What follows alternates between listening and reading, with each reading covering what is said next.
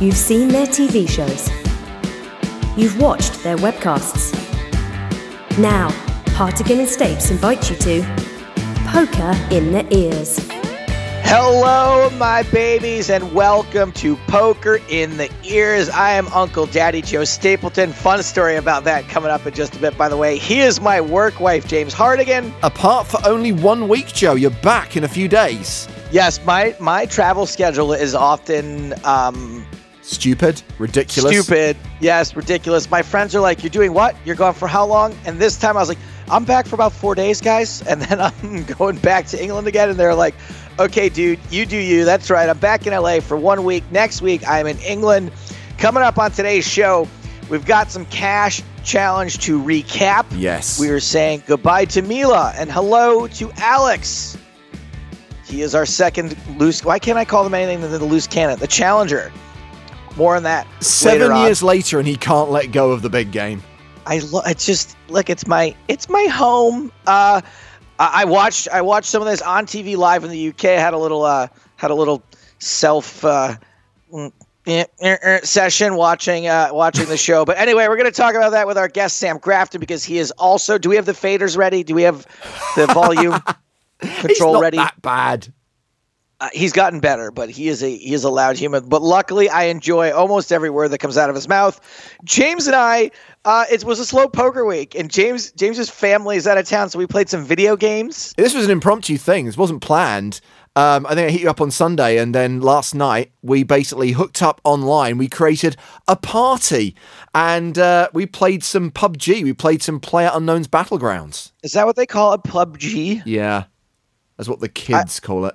I always think that someone's talking about an actual pub. Anyway, superfan Chris Gumprich is here to challenge me on the subject of Airplane. And James, did you make this quiz? This is one of mine.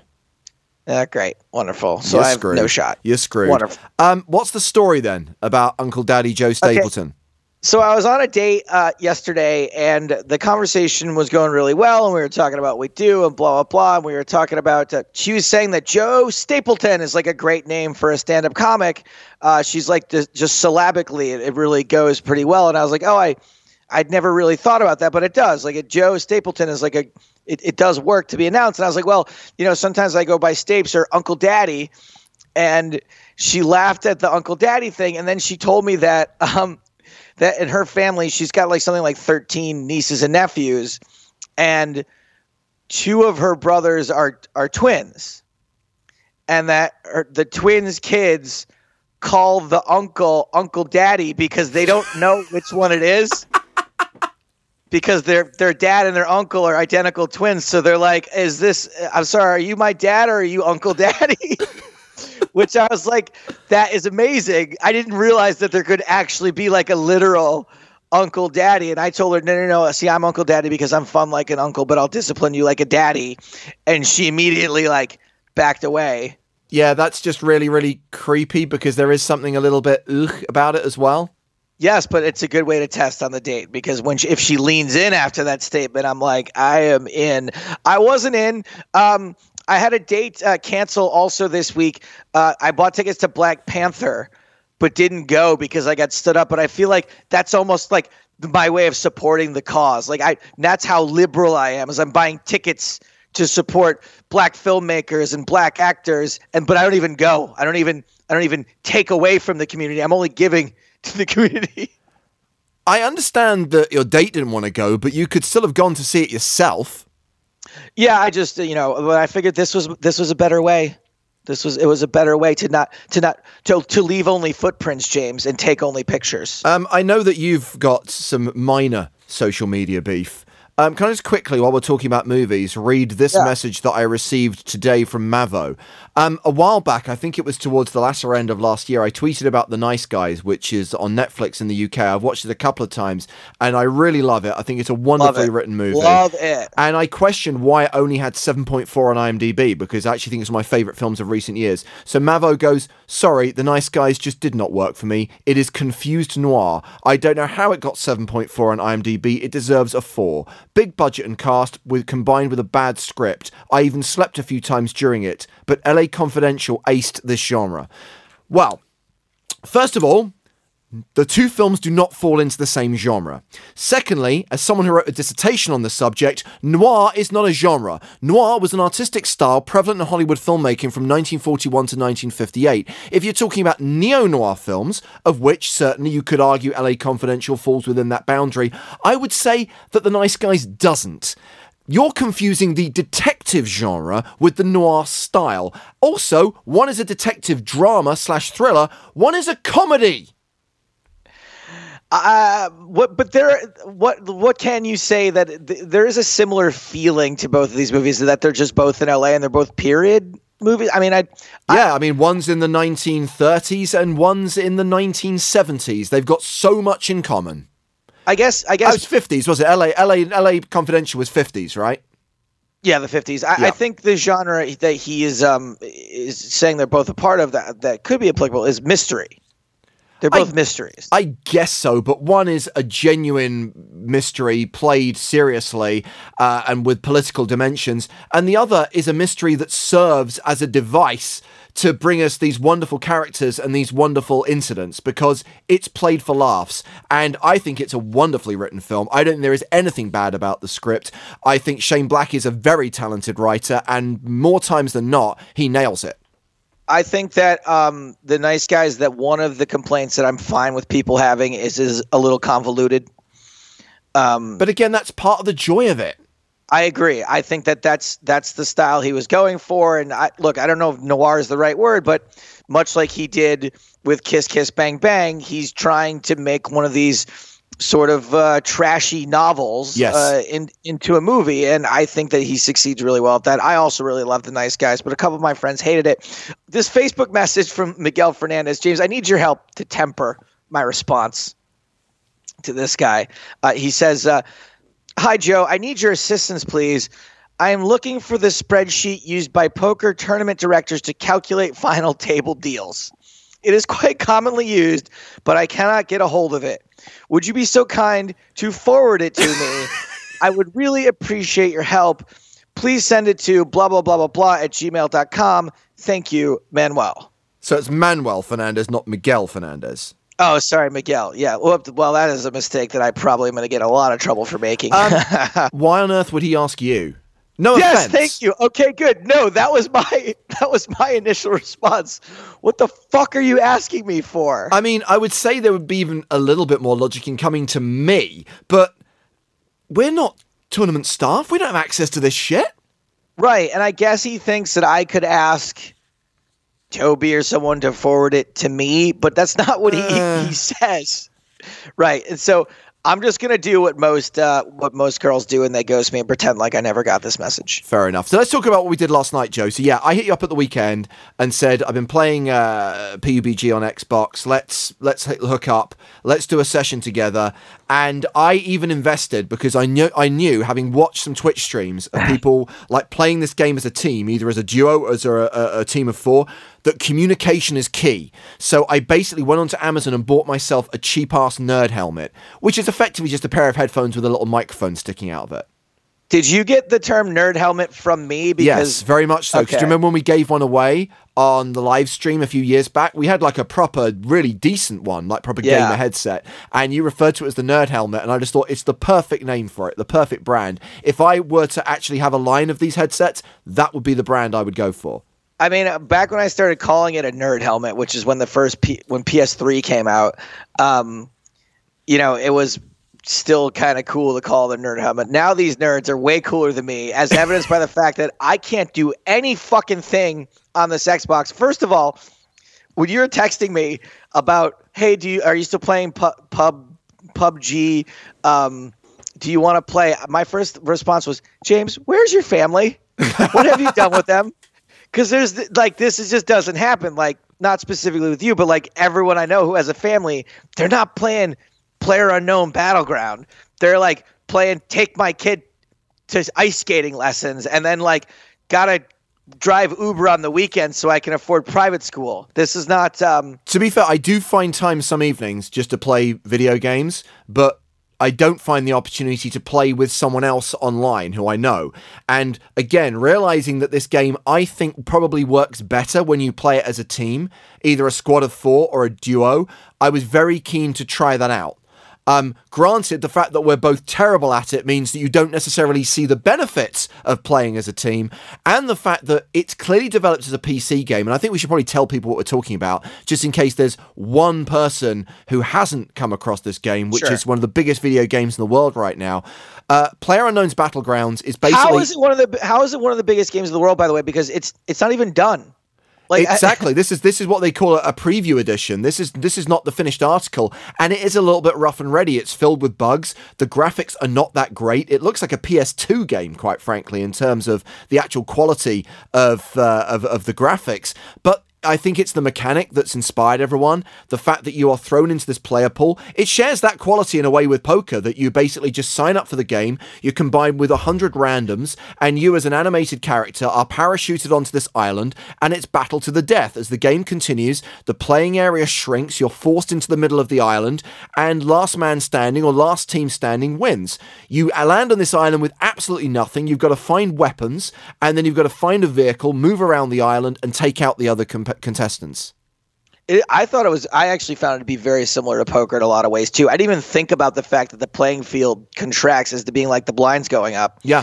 But the fact that there's 100 players in there, sometimes you're out first through almost no fault of your own, and sometimes you're out 20th through no benefit of for no good reason either. It really sucks when you parachute out of the plane and you just see that there's some dude landing right ahead of you. He gets into the building first, grabs the shotgun, boom, you're done. But sometimes you can make it quite far, and we'll talk about that later on. But first of all, Joe, step one was getting you to plug in your nerd helmet.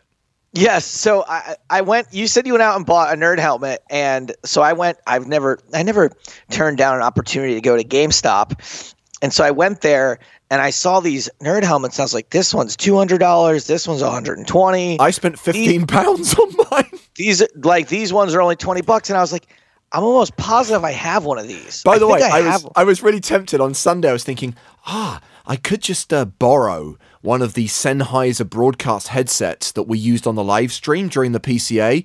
But then I realized not only is that using a sledgehammer to crack a nut, but also it's like the mic input is XLR. It's a standard jack for the headphones. And actually, with the Xbox controller, it's mini jack, three pin. Yeah. So I was like, I think I have one of these at home, but I was afraid I would get home and it would be like for my 360 or something, and wouldn't work on the Xbox One. But I'm trying to be better with money. And I was like, you know what? If I don't have to buy this headset, and I also have the camera, the Kinect camera for Xbox. So I figured if worse came to worse, I would just be using the microphone off of that, hopefully. But I got home and I found my headset. And then I got to my Xbox and I looked all around where to plug it in, and there was nowhere to plug it in with the sort of connection that it had. And I was like, shit, I guess this is the wrong headset. But luckily I decided to text James and he was like, no, you idiot, you plug it into the controller. Yeah, because if you think about it, otherwise you're going to need a very long headphone cable to trail from your Xbox to wherever you're sitting. Right, but I thought that was why people preferred wireless headsets, was because they didn't have to plug it all the way in to the Xbox machine. But yeah, so we got that going finally, and it was pretty. I noticed that not only is the game like poker, but me and James play this game like we commentate. And we were commentating as well. I do think we probably missed a trick. We probably could have streamed this, and maybe a handful of people might have enjoyed it. I had the streaming ready to go. I got home early and made sure my Twitch was all set up to do it. I wasn't sure you were going to want to, because sometimes, like, I think about streaming video games all the time, and then I'm like, you know what? I kind of just want to play video games and not perform and not have to worry about what I'm going to say. You know, obviously, the conversations that you and I had during this game are not always going to be fit for broadcast. That is true. So, and I was like, if James just has like 1 week to like hang out, play video games, maybe he doesn't want to be on right now. If you want to play again sometime and stream it, I'm totally down for that. But our gameplay was a lot like we commentate. I was very reckless. James was very straight-laced, and much like our commentary, we were both equally ineffective. It was really frustrating. I think we played 3 games in a row where we were basically like out within like 3 minutes. It was not long at all. But I said to you, the key is we need to find a vehicle. And initially we found like the crappy car, and then we found the motorbike. And you were like loving the motorbike with sidecar, and I'm riding in the sidecar, ready to kind of like take out anyone who comes near us. And what did I say, Joe? Stay on the road. No. It's dangerous driving on the road. I'm going to go cross country. I believe what I said is where we're going, we don't need roads. Yeah, and where did we end up? Look, there was remember that ditch from Tremors where they run the graboid into the ditch? That's what happened. Somehow. And the bike ended up upside down, not only injuring both of us so that our health went down by 50%, but then the bike was upside down and we couldn't get it the right way back up again. Yes, that is all true. And then we went and were immediately killed. And James is like, well, this would never have happened if you stayed on the road. We don't know that. We could have died sooner. You don't know that. So I did very much enjoy driving. And the thing is, both of us are completely impotent when it comes to killing people. I'm so crap at firing guns. It is so bad. I'm good at firing the guns, but this game, now one of the drawbacks I will say is that it is not an intuitive game at all.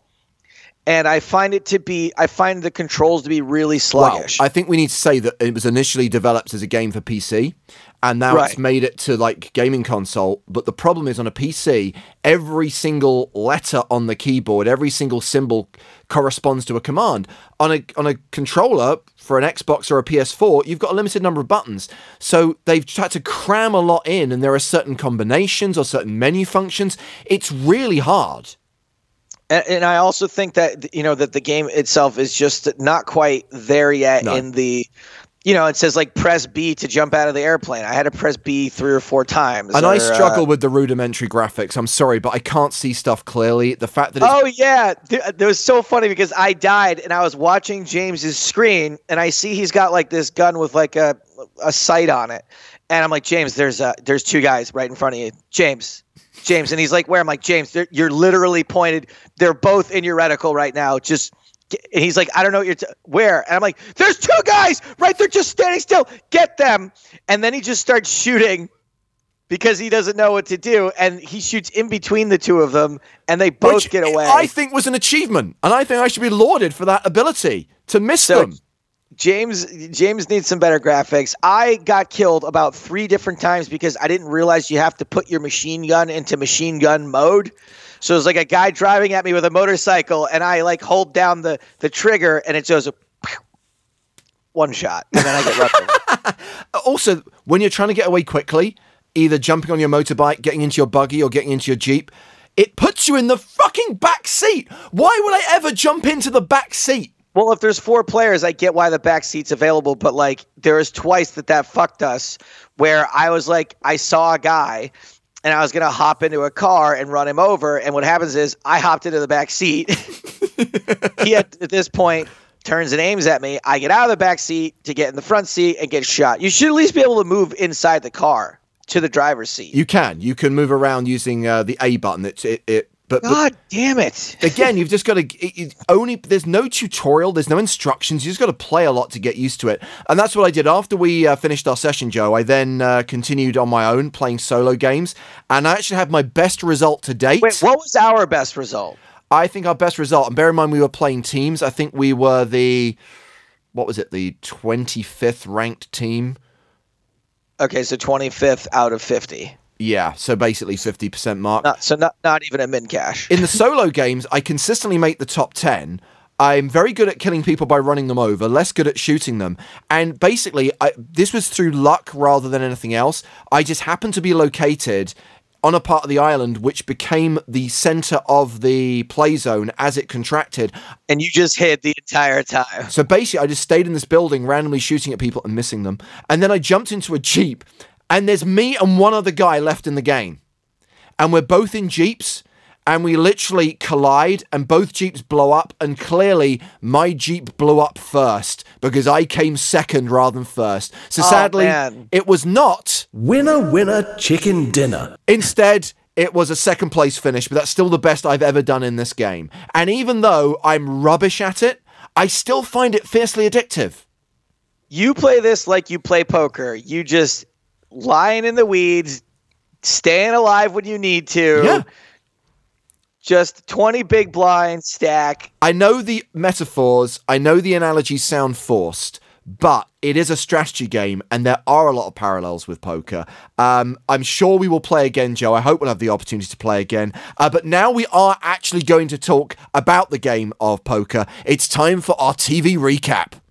TV recap.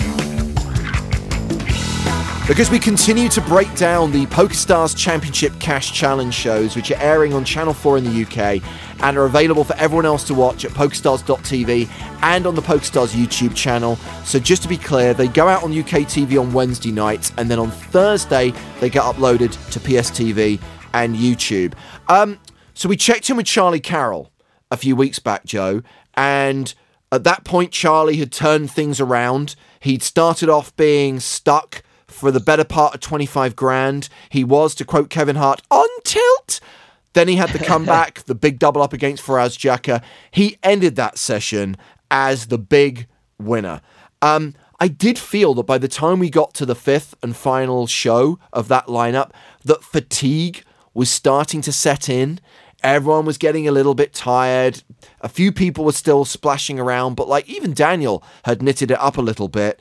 Liv decided to tap out, and Igor came in, I think, for the last 15 hands, maybe last 20 hands. Yeah, I mean, look, something that, it doesn't show up on the TV shows as much as it did in real life is, there was drinking involved. Everyone came out of the gate super strong energy-wise, and it's hard to keep up that energy for 150 hands, especially because I think, too, that Mila was trying to lock down some small profit, right? So, yeah, she was. And at one point, she was down to just 4K. Now, it's worth recapping that after the big calamity in episode 3, where obviously Kevin misread his hand and she got felted, Kevin then gave her 15 grand to play with, and she was told that she gets to keep anything she has left. But understandably, she wants to play to the end of the session. She wanted to still play hands. She got down to 4 grand, but she did then have, towards the end of the session, that big double up against Charlie, where she had kings, Charlie had jacks. Kings held. She doubles up to 8K, and she managed to hold on to that 8K and make it to the end of the session with that profit. Yeah, and so I think that when the dynamic changes where, the amateur at the table gets into lockdown mode, that's really going to slow things down quite a bit. And, I just think that at that point, everyone was kind of exhausted. They realized that there wasn't a ton of money to be won at that point, but there's still some great hands towards the end of that session, but it is visible that people are ready for things to wrap up. So Mila's story comes to an end, but that is not the end of the series because, of course, it's broken into 2, 5 episodes from the first table, but there was then a second day. There was a second table, a second lineup with a new challenger. We say goodbye to Mila. We say hello to Alex Curry. We also say hello to Jamie Staples, to Selena Lynn, to Jake Cody, to Ali Reza Fatehi, and to Sam Grafton, the Squid, and we're going to get him on the line in a moment. But Joe, you watched this show when it went out? Yeah, and I tried to make the best of that bad situation. This went out on Valentine's Day, and I know that Valentine's Day is not a huge deal in the UK, but I was in London at the time, and I got stood up on Valentine's Day. I actually went to your house for dinner. Yes. And then I was supposed to meet up with somebody after that, and that ended up not happening. And I was like, well, since I'm going to be literally masturbating on Valentine's Day, I might as well figuratively masturbate as well. So I went to McDonald's and got a shit ton of food and sat in front of my hotel TV and laughed at my own jokes on Channel 4. And it was a pleasure. Look, I may like myself a little bit more than I should, but I think we put out really good shows, and it was really fun to be able to watch this on TV again. So I was kind of glad that I got stood up. And also, I kind of deserve it because I stood someone else up for the person who stood me up. So, all's well that ends well. What goes around comes around. That's the one I was looking for. I do think the success of this show and the episode that followed, the episode that aired this week, is largely due, however, to the presence of our guest on this week's show. Because yes, the squid is at the table. Sam Grafton is competing in the PokerStars Championship Cash Challenge, and he's joining us right now on Poker in the Ears. Welcome back to the podcast, Sam. Yeah, just when you thought Kevin Hart couldn't be topped, they bring along Selena Lynn and Sam Grafton.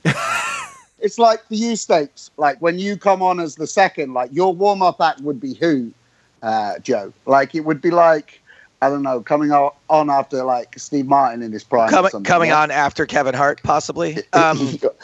Yeah, maybe. But Sam, look, I when I voiced the first episode of this show, I immediately had to hop on Facebook and write to Sam and tell him, dude, you are so funny.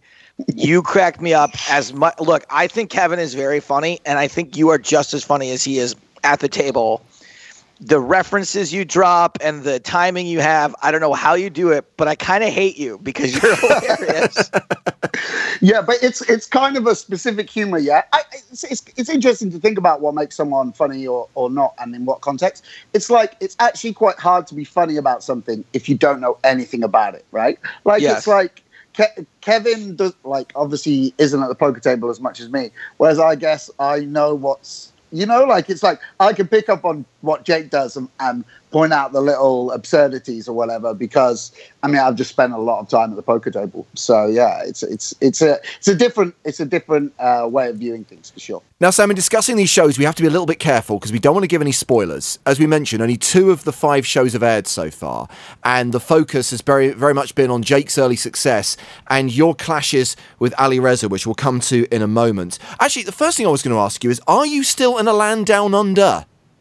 Yes, I am. I mean, I'm actually in a pretty swanky flat in Melbourne. I've been in Tasmania the last week or so, which I've never been to, which was amazing. And now I'm back in Melbourne, and I'm here for a week, and then I'm going to Thailand. So yeah, like roaming around. So I take it you haven't been able to follow the shows on TV, so we're relying on your memory of actually playing the game in spring of last year. I mean, come on, Jen. If you put me on TV, I will watch it. I'm not going to pretend. I could be very aloof and be like, I don't remember that. I played a TV. It all blurs into one. You know? No, obviously, I watched the first episode. The second episode, I think, hasn't come out yet. Or it basically comes to YouTube in Australia in a couple of days or whatever. So I've seen the first episode. Where Ali bluffed me. Yes, which we will come to. But let's get your overview on it first of all. Your thoughts on the format and your thoughts on the lineup that you faced.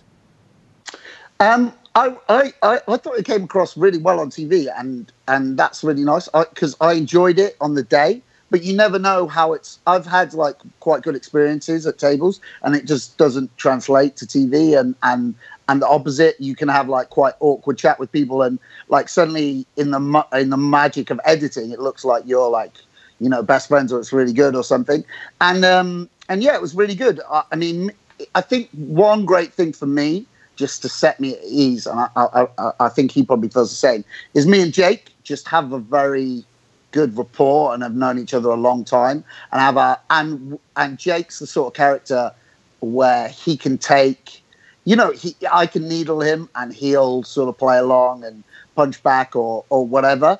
And well, Jake doesn't really punch back at all in any of these shows. It's a lot of you punching him, but I will say he takes it incredibly well. Exactly. You know, you call him out for a couple things, and it's hilarious, and he laughs right along with it. Do you think that is a testament to your relationship or to Jake's demeanor in general? Yeah, I mean, I think he's a fantastic ambassador for the game and stuff. It's actually really interesting to have seen Jake grow into the role of like just, I guess, grow up in general. Yeah, you know, like if you watch interviews of him when he just after he won Deauville and those like first couple of years when I knew him, I mean, he was like kind of shy and a bit awkward, and now he just comes across like he's just been traveling the world for 4 or 5 years, like, you know, has grown in maturity, and and I think he comes across great on TV. And but what I mean is like knowing one person out of the 6 just makes it, or the 5 just makes it so much easier, because now you're naturally going to chat, and that brings everyone else in. obviously Jamie Staples really good as well. And like, he's also someone that I think, wow, if you are this comfortable in this kind of media setting at his age, imagine what he'll be like after the kind of 5 years in the spotlight Jake's had. And then basically with the Challenger, it was real good because basically if you're a student from the Midlands, I'm going to get on fine with you, you know? he lives like, you know, where he goes to uni is like really near to me and, you know, sort of similar background or whatever. So he was absolutely great and contributed and it was very easy to involve him in the banter as well. And then, you know, you mentioned so overall it was real good. You mentioned that, you know, you can't really be funny about something unless you know some stuff about it. So that explains why you were able to be so funny with Alex. And then you knew enough about Jake's history, especially how he won Deauville and that suck out hand that just set the stage so well for what it was going to be like between you guys. And James knew that the reference you dropped was not the guy that Jake actually beat heads up, but who is Hugo Lemaire? It was such a good reference because so many of us still remember Hugo Lemaire from the circuit back in the kind of late 2000s. Yeah. So he's the guy that Jake sucked out on with the 410. Oh, it is him. Kings. Yeah, but it wasn't heads up that he sucked out. No. This was 2 tables left.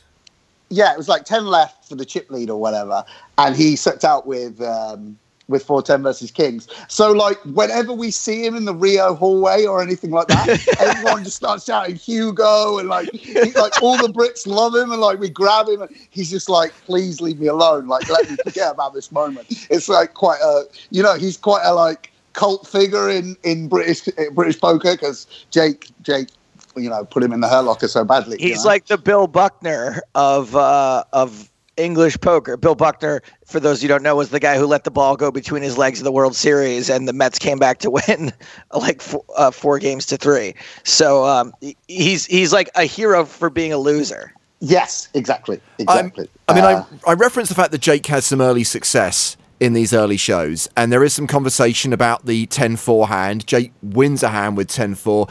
He also wins a hand by betting pot on the river, something you give him a lot of stick for.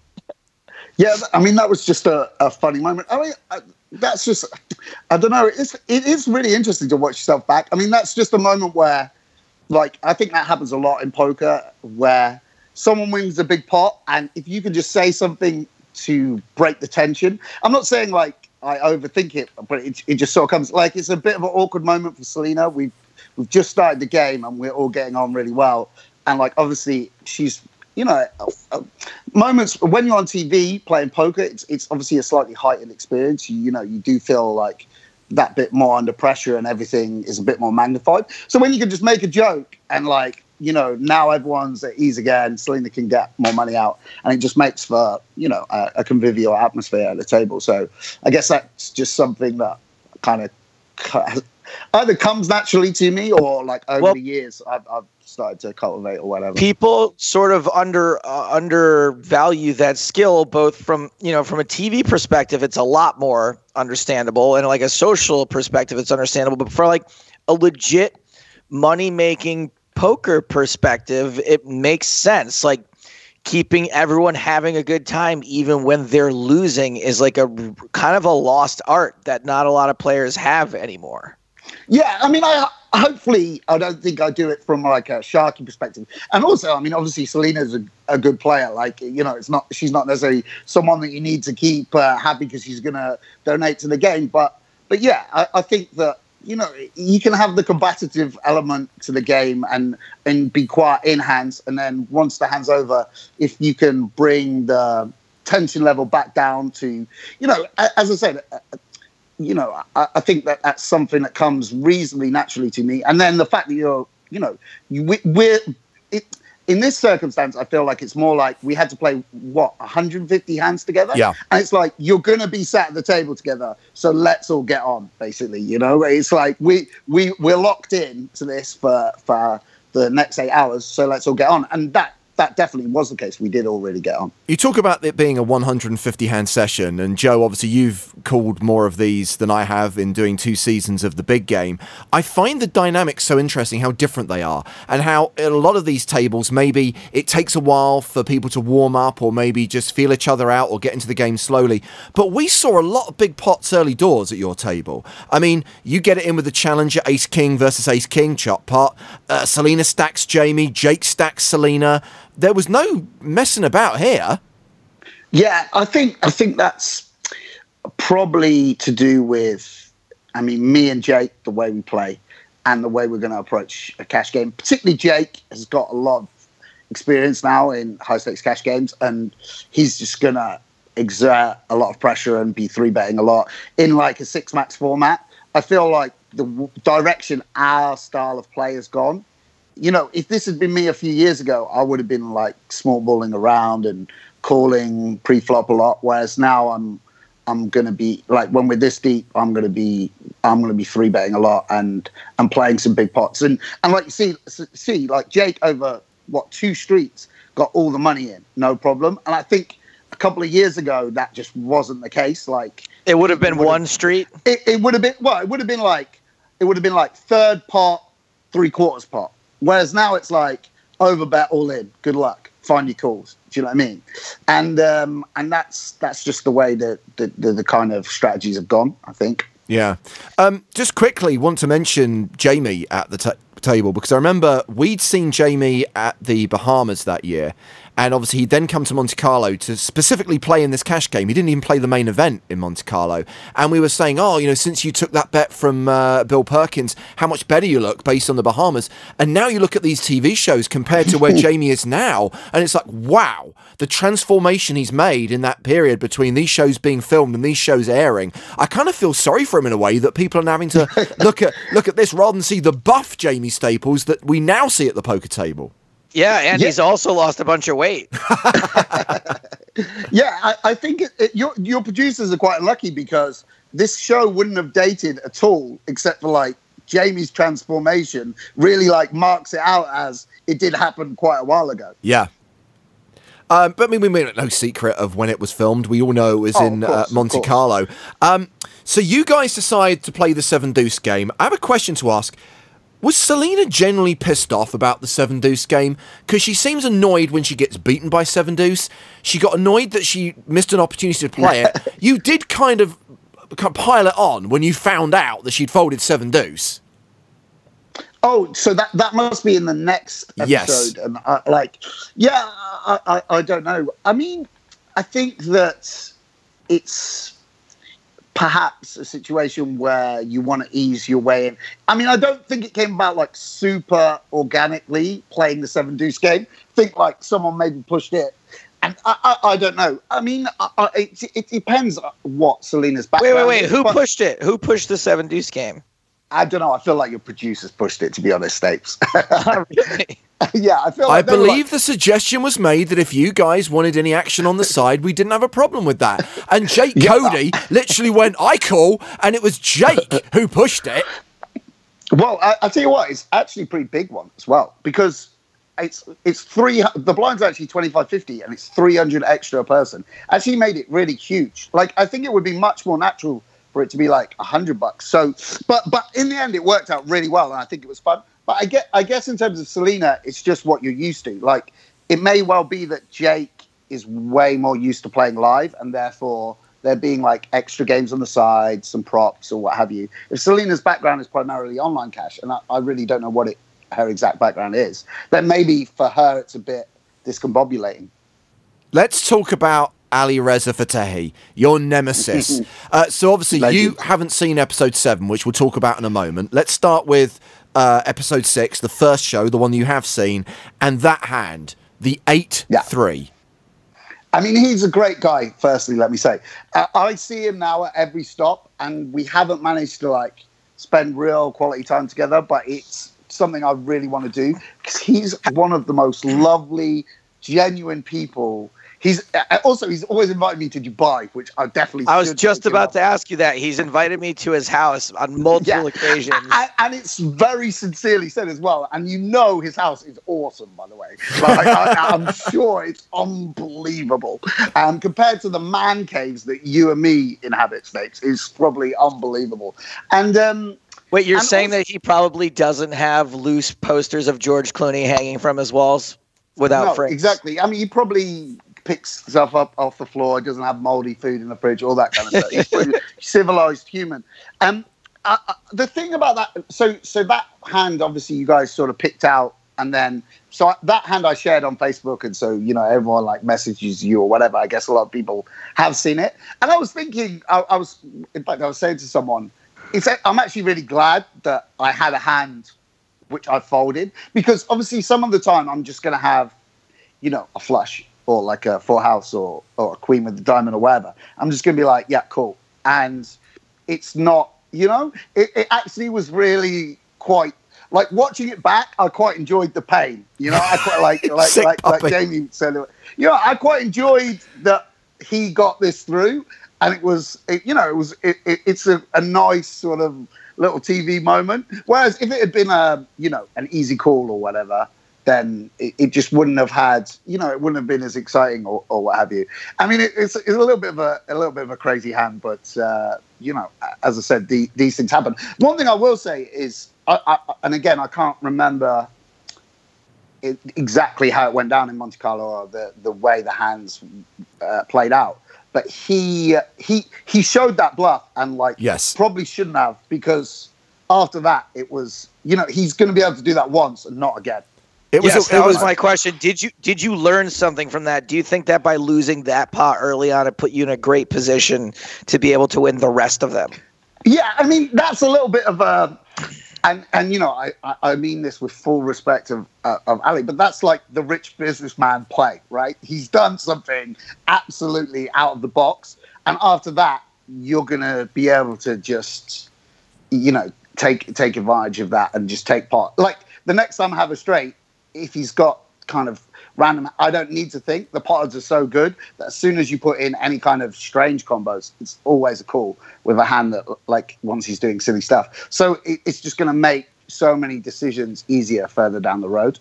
And I think that watching it back, like in context, one of the reasons I did give him credit is he did take a very funky line against Jake with the two pair where he check raised, bet, checked, check raised. When he had ace-8 and Jake had ace-deuce. So I was like, oh, okay, like maybe he's just got to... I mean, it makes more sense to have a full house or like quads than it does to have 8-3. It's a pretty random combo. But yeah. No, I was going to say, he's very fond of making these polarizing bets that he calls watermelon bets. Sometimes the watermelon is sweet and sometimes there's a sausage. Yeah, I mean, maybe. I don't know what... I mean, the one thing I would say is he actually had if I ended up with that hand, it's a really good hand to 3-bet the river with, because he blocks the full house with 3 and he blocks a flush with a diamond.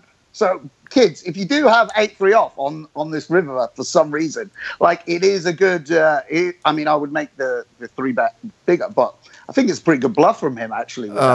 Sam, great. This is fantastic. Dear Poker Stars, I was listening to your podcast and Samuel Grafton said I should always bluff the river with 8-3. This did not work for me. Mate. Anyway, that's enough strategy. Let's talk about one last hand against Ali, which isn't a show you haven't seen, but I'm sure you remember it. A6. Ali has a pair of 4s. It's a 4-5-7 flop. All the money goes in. You elect to run it twice. Boom! 8 on the turn. Sam makes a straight. Run one of 2. And as you say, now your expectation has gone from down there to up there, and you expect to win both. Yeah. The thing I'll be interested when I see that episode is whether I look really disappointed when the ball paired on the river. You genuinely do look disappointed, and it's fantastic. Okay, yeah. It's amazing how quickly your expectations just change. It's like Bitcoin. Like, suddenly Bitcoin's 20K, and if it goes down 2K, you're fuming. Like, this was 8K a month ago, but suddenly you're like, what the hell? it was quite like, now I'm losing money, you know? It's like you just readjust real quick. It's like, now I've made my second straight. Also, you feel like, yeah, this is the sort of stuff that deserves to happen to me. I'm a nice guy. Why shouldn't I win this twice? So yeah, I mean, I can't remember the exact stack sizes. It's quite funny actually, because I do sort of, you tend to forget these run good moments. Obviously, we've got 3 shows still to go. Looking forward to continuing the story and the dynamic of this table and watching you in action, Sam. Before we let you go back to A Land Down Under, where women glow and men plunder, Joseph Stapleton has a contest for you. Sammy boy, you know, maybe in this episode, but throughout the course of all 5, I end up making a lot of jokes about you distorting the audio levels, you being a very loud person. We, of course, remember that very famous story where we were at a bar in Prague and a waitress shushed you. Yeah, a very loud bar as well. Yeah, exactly. That was just amazing. I was actually pissed off about that myself. But so we're gonna play a game today called Pump Up the Volume, where all of the questions involve something having to do with audio or volume or loud or something being loud. But don't forget about puns. Okay, some of them might be a pun. Okay. So I'm going to give you a couple of lifetimes on this one. A couple of lifelines on this one. You can Hector a Hardigan, or you can jingle your keys at a Giles. He's our audio engineer. They're 2 audio experts, so they might be able to help you out if you need it. Are you ready? I'm going through the questions quickly now, and I'm wondering if there's any I don't know the answer to. I'm worried. Well, that's the chances you take when you're a lifeline, James. Usually, you don't get to see the questions in advance. Question number 1, overmodulation, or what you, Sam Grafton, do to our audio system, making it distort whenever you speak, is also known as riding the, and I have 4 choices for you, multiple choice. Here we go. Is it riding the red, riding the wave, riding the purple pony, or riding the sound train? Well, riding the purple pony is what you do, so I think it's riding... I think it's riding the red. Riding the red is correct. It's referring to the fact that the levels go up into the red to distort. 1 for 1, Sam Graft. Here we go. Question number 2. The abbreviation of the unit of measurement for sound, or decibels, or the thing you are constantly drowning us in, is big D, big B, little d, big B, big D, little d, or DBL. Little D, big B. That is correct. He is 2 for 2. You're too good for these games, Sam Grafton. Mate, love it. You know, Sam's one of the smarter people we have on the show, so I really didn't have to give him multiple choice, I don't think, but I have to do multiple choice. If you were only doing 20th century English literature, it would just be, I would be blowing you guys' mind. But anyway, in the 1922 text of James Joyce's Ulysses. Yeah, exactly. Yeah, there's some great literary references coming up from Sam in the later episodes here. I think there's a lot of Kierkegaard. There is potentially some Bronte.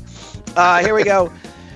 Question 3. A cardioid microphone designed to pick up sound from one direction that, despite its design, you still manage to penetrate from every angle, is so named because it is primarily used for someone who is running, because it was invented by Francisco Cardi, because it attaches to a sweater, or because it is shaped like a heart.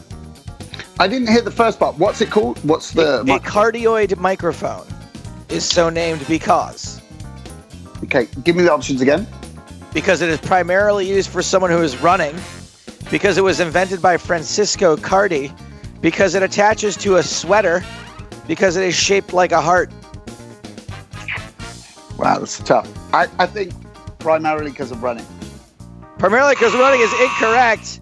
Oof. A cardioid microphone is heart-shaped. Right. Say. But it doesn't even matter if we use cardioid mics, Sam, because they pick you up no matter what. Question number 4. This English-Irish pop group was created on the ITV talent show Pop Stars, and how many of its members have I actively fantasized about? Girls allowed 5. Girls allowed 4. Girls allowed 3. Girls allowed 2. I mean, is it? I've got to go for 5. for sure. You're not you're not discriminatory against someone that's got red hair. Like, I don't believe that. That would be the one he'd be after the most. Oh, that's the one then. 5, definitely 5 out of 5. Sam's going for 5 out of 5. Believe it or not, guys, it's only 2. Oh no! Only From Girls 2. Aloud. Yes, just 2. Oh, dear. Yeah. Okay. Now, hold on. Well, I should have said how many of them have I actively fantasized about separately. Okay. Oh, Okay. God. There might have been an all 5 active fantasy. You know what? I'll give it to him. You know what? I'm going to give it to him. Okay. Question number 5. Which cum laude is very rarely used to come between magna cum laude and summa cum laude? Is it egregia cum laude, maxima cum laude, summa magna cum laude, super cum laude? Summa magna. Summa magna is what I made up off the top of my head. Maxima cum laude is the answer. What does maxima cum laude mean? It's the one that comes, it somehow occasionally comes between magna cum laude and a summa cum laude. Okay. I mean, maxima just means the most, but Okay. I don't know. Let's see. Question number 6. 2 more questions here. Volume is the word used to describe the strength of the output of a sound. But what is the word used to describe the strength of the input of the sound? Meaning, what do we constantly have to turn down whenever Sam Grafton is on the microphone? Go. Oh, okay. We got it. You got some choices. Is it gain, grain, drain, or pain? I mean, it must be gain, right? Gain is correct. Gonna need to bring down the gain a little bit. Twist the gain down. You realise how surreal this is? It's like 3 a.m. here in Melbourne. I'm just up, like, doing a quiz on volume. This is absolutely absurd. Like, I don't know whether people at home will get how surreal this is. No, it Sam, is a little bit surreal. You are a poker player. I refuse to believe that this is the most surreal situation you've ever found yourself in. Yeah, that's definitely true. The most surreal this weekend. Today. The older we get, the surreal situations become more and more boring. Like, oh, this Skype call is surreal. Okay. One last question here. What does the abbreviation DAT stand for? DAT. Does it stand for digital audio tape, duplicate audio track, deleted audio test, or DAT asked though? James, help me out here, bruv. It's digital audio tape. There we go. Is that your final answer, Sam? Digital audio tape? I will. Yeah. You are correct, Sam. You've done very well on this quiz. I feel bad that I dumbed it down for you and gave you multiple choice because I think you would have got some of them on your own. Sam Grafton, you, my friend, are an absolute joy to watch, and I'm looking forward to the fact that we still got 3 more episodes of Sam Grafton coming up. Thanks, guys. And I appreciated being invited on the show, and I hope it comes out well. I'm sure it will. Poker in the ears. And there is a Sam Grafton theme to this week's free roll, but let's very quickly reference last week's game, Joe, which attracted close to 200 runners. So this game is starting to gain traction. People are starting to find out about it now, and people are starting to sign up and realize the value that is available. And as promised, I did say that at some point I would drop by the free roll, and I did it unannounced this week and found that it was a much deeper stacked game than I expected, and it lasted a lot longer than I expected. Because I put a bounty on my head, I thought, this is going to take 30 minutes. I even made it to the first break. You are the worst. You are the absolute worst. I try so hard at poker, and I can't make it out of level 1. And you're like going in, you're like, all right, I got some PlayStation, I got some Xbox to play. Let's go. Let's make this quick. You like almost cashed.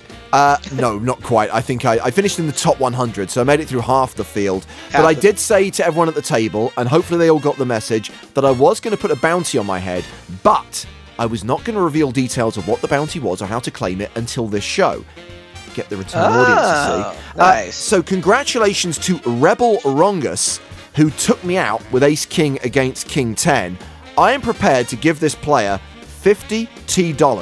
But here's what Rebel Rongus has to do. I want to see this hand boomed. I want to see this hand replayed on Twitter, #PokerInTheEars, with a heartfelt apology to me. It doesn't matter that you had me dominated, Rebel Rungus. What are you doing? Calling an all-in with no pair. You only had ace high. Yes, ace king's a better hand than king 10, but you didn't know I had king 10. So I want an apology in a tweet with the hand boomed, #PokerInTheEars, and as soon as I see that on Twitter, I will ship $50 to your PokerStars account.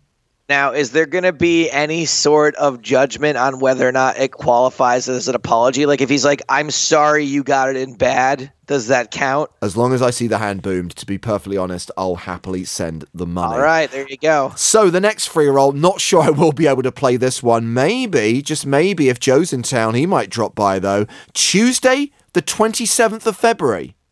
Next Tuesday, Joe, where will you be? I'll be in London, but the game's at 8:30 p.m., right? 7:30 London time, 8:30 European time. 7:30 London time. There's a chance.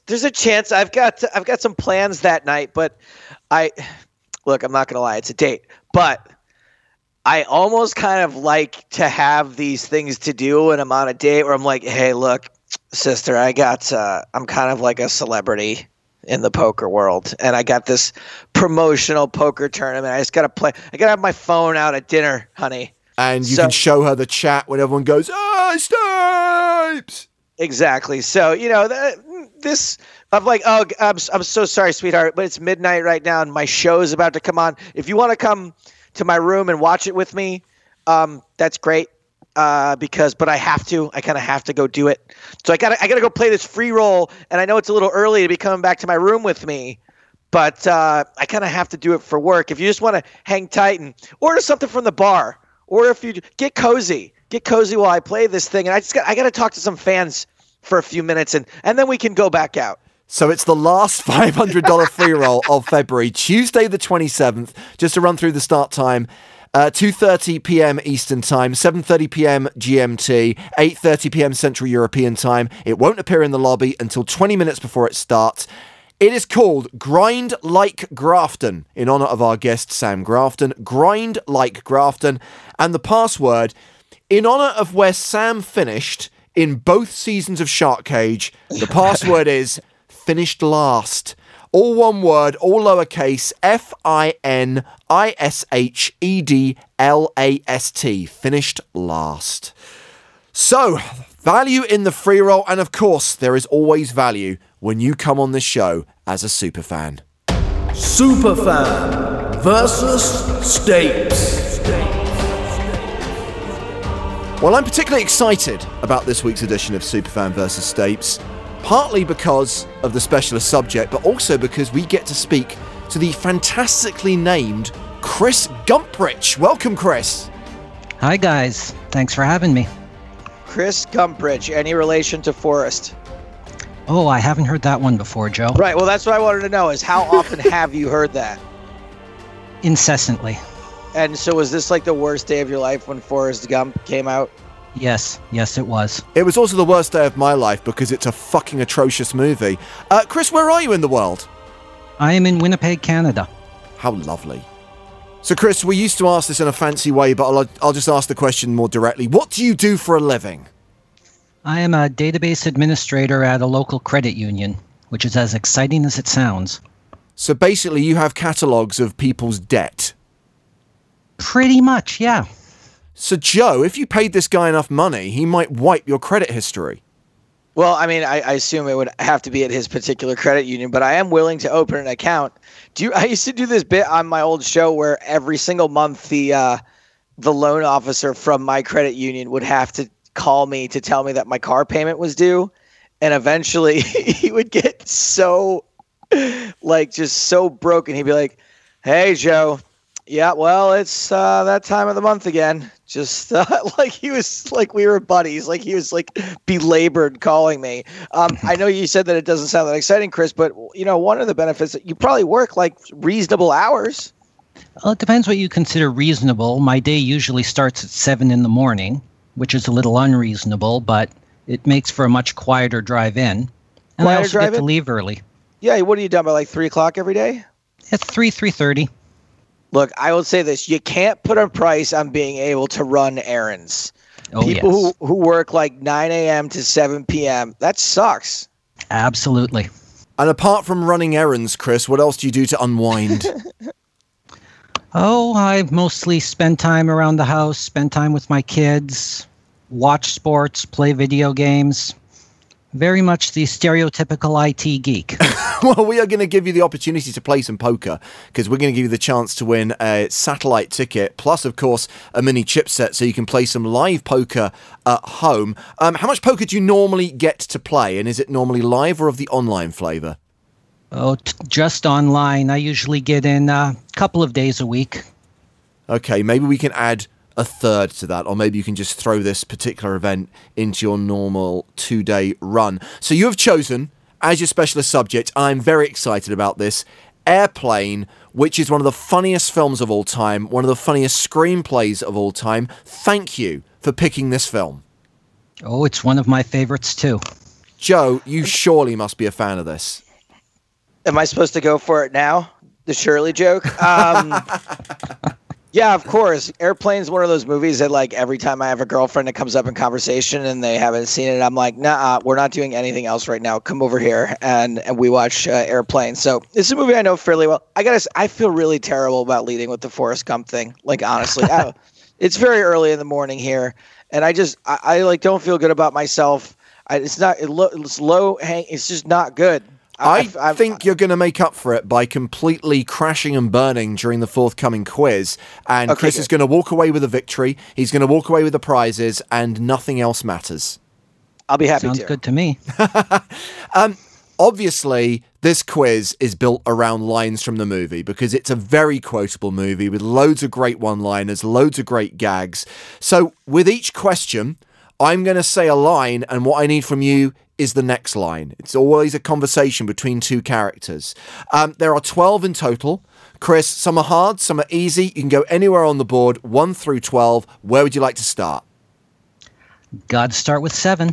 It is always coming 7. If you nail the line perfectly, or near to perfect, 2 points. If it's a kind of vague resemblance to what I have written in front of me, 1 point. And nothing if it's completely off the mark or you don't know. So number 7. The next line, please, Chris. It's a damn good thing he doesn't know how much I hate his guts. It's a damn good thing you don't know how much he hates your guts. Yes, for 2 points. He nails it perfectly. Oh, I think I'm in trouble. Come on, Joe. You must know this screenplay back to front. You can have any number other than 7. I'll go with my lucky number 9, please. Number 9. They could be miles off course.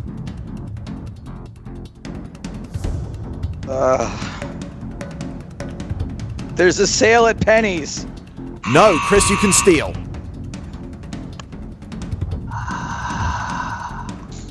Where the hell are they? No, they could be miles off course. That's impossible. They're on instruments. Q. Jeez. Oh. The ones, Ted you know, Mullane on the ones instruments. that James is excited about doing are always real bastards. Because I actually do a quiz for people who know the movie, Joe. Chris, your next question. You do a quiz for people, like the guy who wrote the movie might not have fucking remembered that line. Let's do number 3. Number 3.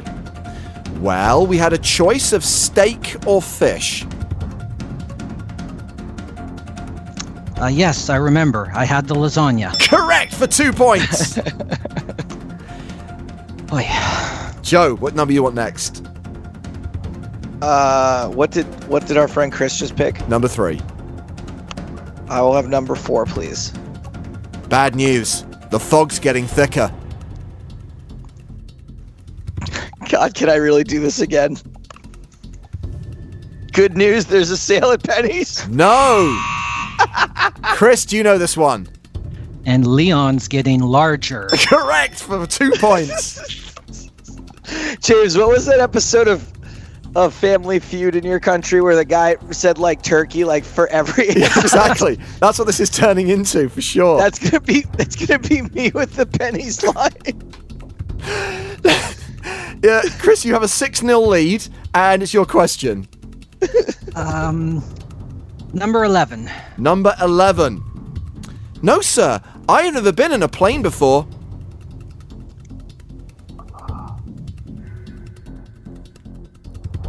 You ever see a grown man naked? For 2 points! He's nailing it every single time. Okay, Joe. 1, 2, 5, Can you 6. just give me an easy one, please? I can't do this anymore. Okay, question number 6, Joe. Yeah. Passengers certain to die. Airline negligent. I don't know. Chris, do you want to steal for 2 points? There's a sale at Penny's? Correct! You asked for an easy one! I threw you a softball! I gave you a gimme!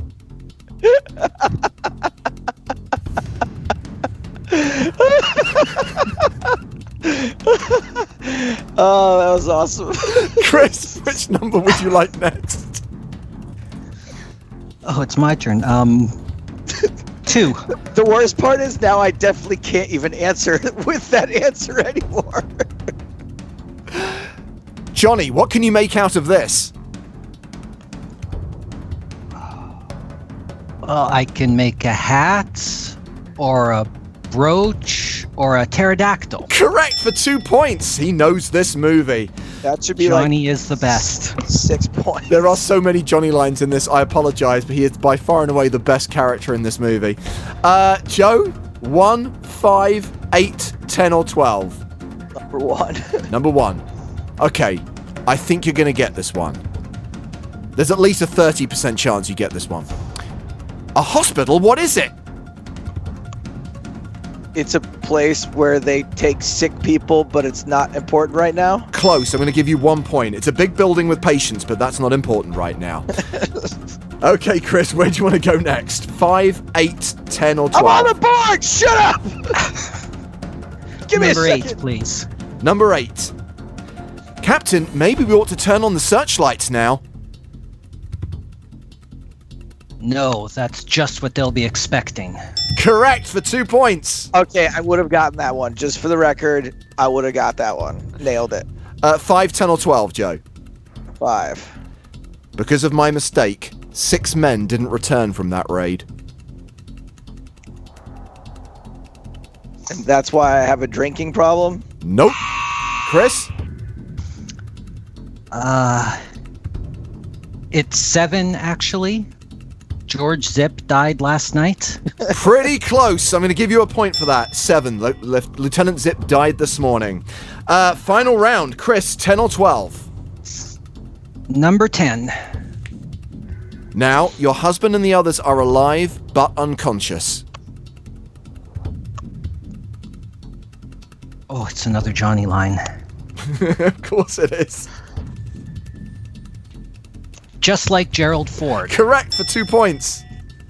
And Joe, the final question. Surely there must be something you can do.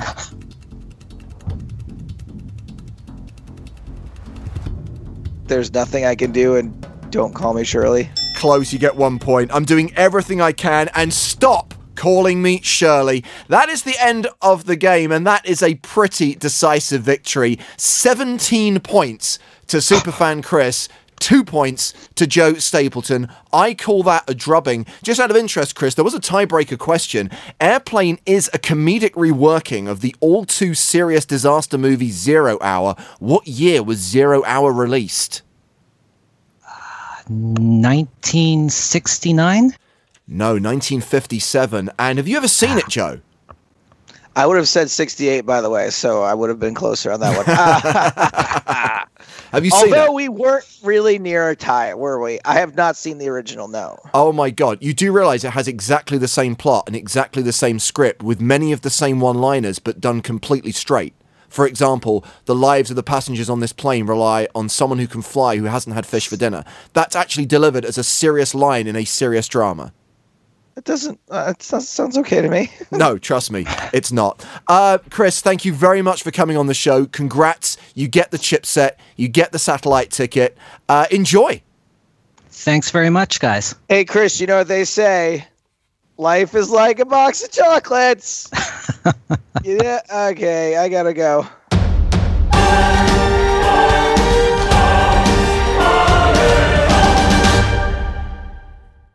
I'm so sorry I had to let go of him with the Forrest Gump joke, but I did so badly in the quiz, and I opened so badly with that just awful Forrest Gump. Why did I do that? I don't like the lowest hanging fruit. You see, you thought the questions were too hard. You thought I made it too nerdy. He crushed it. And by the way, I tested that quiz in the office, and anyone with half a knowledge of the movie got at least half the questions right. You just don't remember shit anymore. I don't know what to tell you. No, look, that's just a weird way to do a quiz, is like, tell me the next line. Like, I don't know. It's just... But they're all famous lines. Some of them were famous lines. Anyway, I don't want to argue anymore with this. I decided to end on the Forrest Gump reference because I might as well just bury myself and just have a completely abysmal performance all around today. We're almost out of time, James. Yes, what is it? I was going to ask, before you leave Los Angeles, are you going to go to the American Poker Awards? Yes, of course I'm going to the American Poker Awards. I'll try to get one of the winners to be the guest on next week's show. You know, it ain't going to be me. But maybe, you know, it'd be great. I'm going to try to get Nick Schulman. Are you down to have Nick Schulman on the show? Absolutely. Love to have Nick on the show. Yeah, let's try to get Nick Schulman. Well, I'm predicting that he's going to win now, but hey, maybe Lon McCarran. Fingers crossed. Lon McCarran his talent may finally be recognized. I'm headed to London the very next day. I am, in fact, going to go play at the Hippodrome on Saturday. I'm going to go play the Megastack. My flight doesn't land till 11:30 in the morning, and the Megastack starts at noon or 12:30. So I'm going to be a little late, but I did write ahead to the staff there and asked them if that was going to work, and they said it'd be fine. So, I mean, I'm sure I'll be a little short-stacked when I get there, but hey, it's not a huge buy-in, 170 pounds. It's something that it's not going to completely make or break me, and there is a re-entry, so I'll probably end up going off for about $350 there. There's that and the extra hotel nights for me to come play the tournament. Turns out I'm paying for those myself. So I got to finish like fourth or better probably. You want to win it, Joe, because you want the Platinum Pass. I do kind of want the Platinum Pass. I kind of want to have to worry about what that is going to fucking mean if I win the Platinum Pass. Also, I'm going to do some stand-up on Monday night in Dawson, if you guys want to check that out. If you listen to this in time and you're in the area, check out my Twitter. Big question, crucial question. Yeah. Are you going to have time to watch the early 1980s comedy, The Cannonball Run? Because that will be the subject of next week's Superfan Quiz, when Michael Nadasdy joins us on the show. I will most certainly watch it because I've never seen it, and I am very excited to see that movie. Okay. Well, as I mentioned last week that I was a bit disappointed with it when I rewatched it, but producer Ben is a huge fan, and our interns, Robbie and Matty, are going to watch it for the first time, so you might get a few softballs from them. If it's a Robbie and Matty quiz, I've got a shot. Yeah, especially if you have a recent recollection of the movie. Yeah. All right, guys. Well, that's it. We got a lot of exciting stuff coming up next week. American Poker Awards. I will be in London. But for now, that is all the time we got for this week's show. For James Hartigan, I am Joe Stapleton. Smell you later.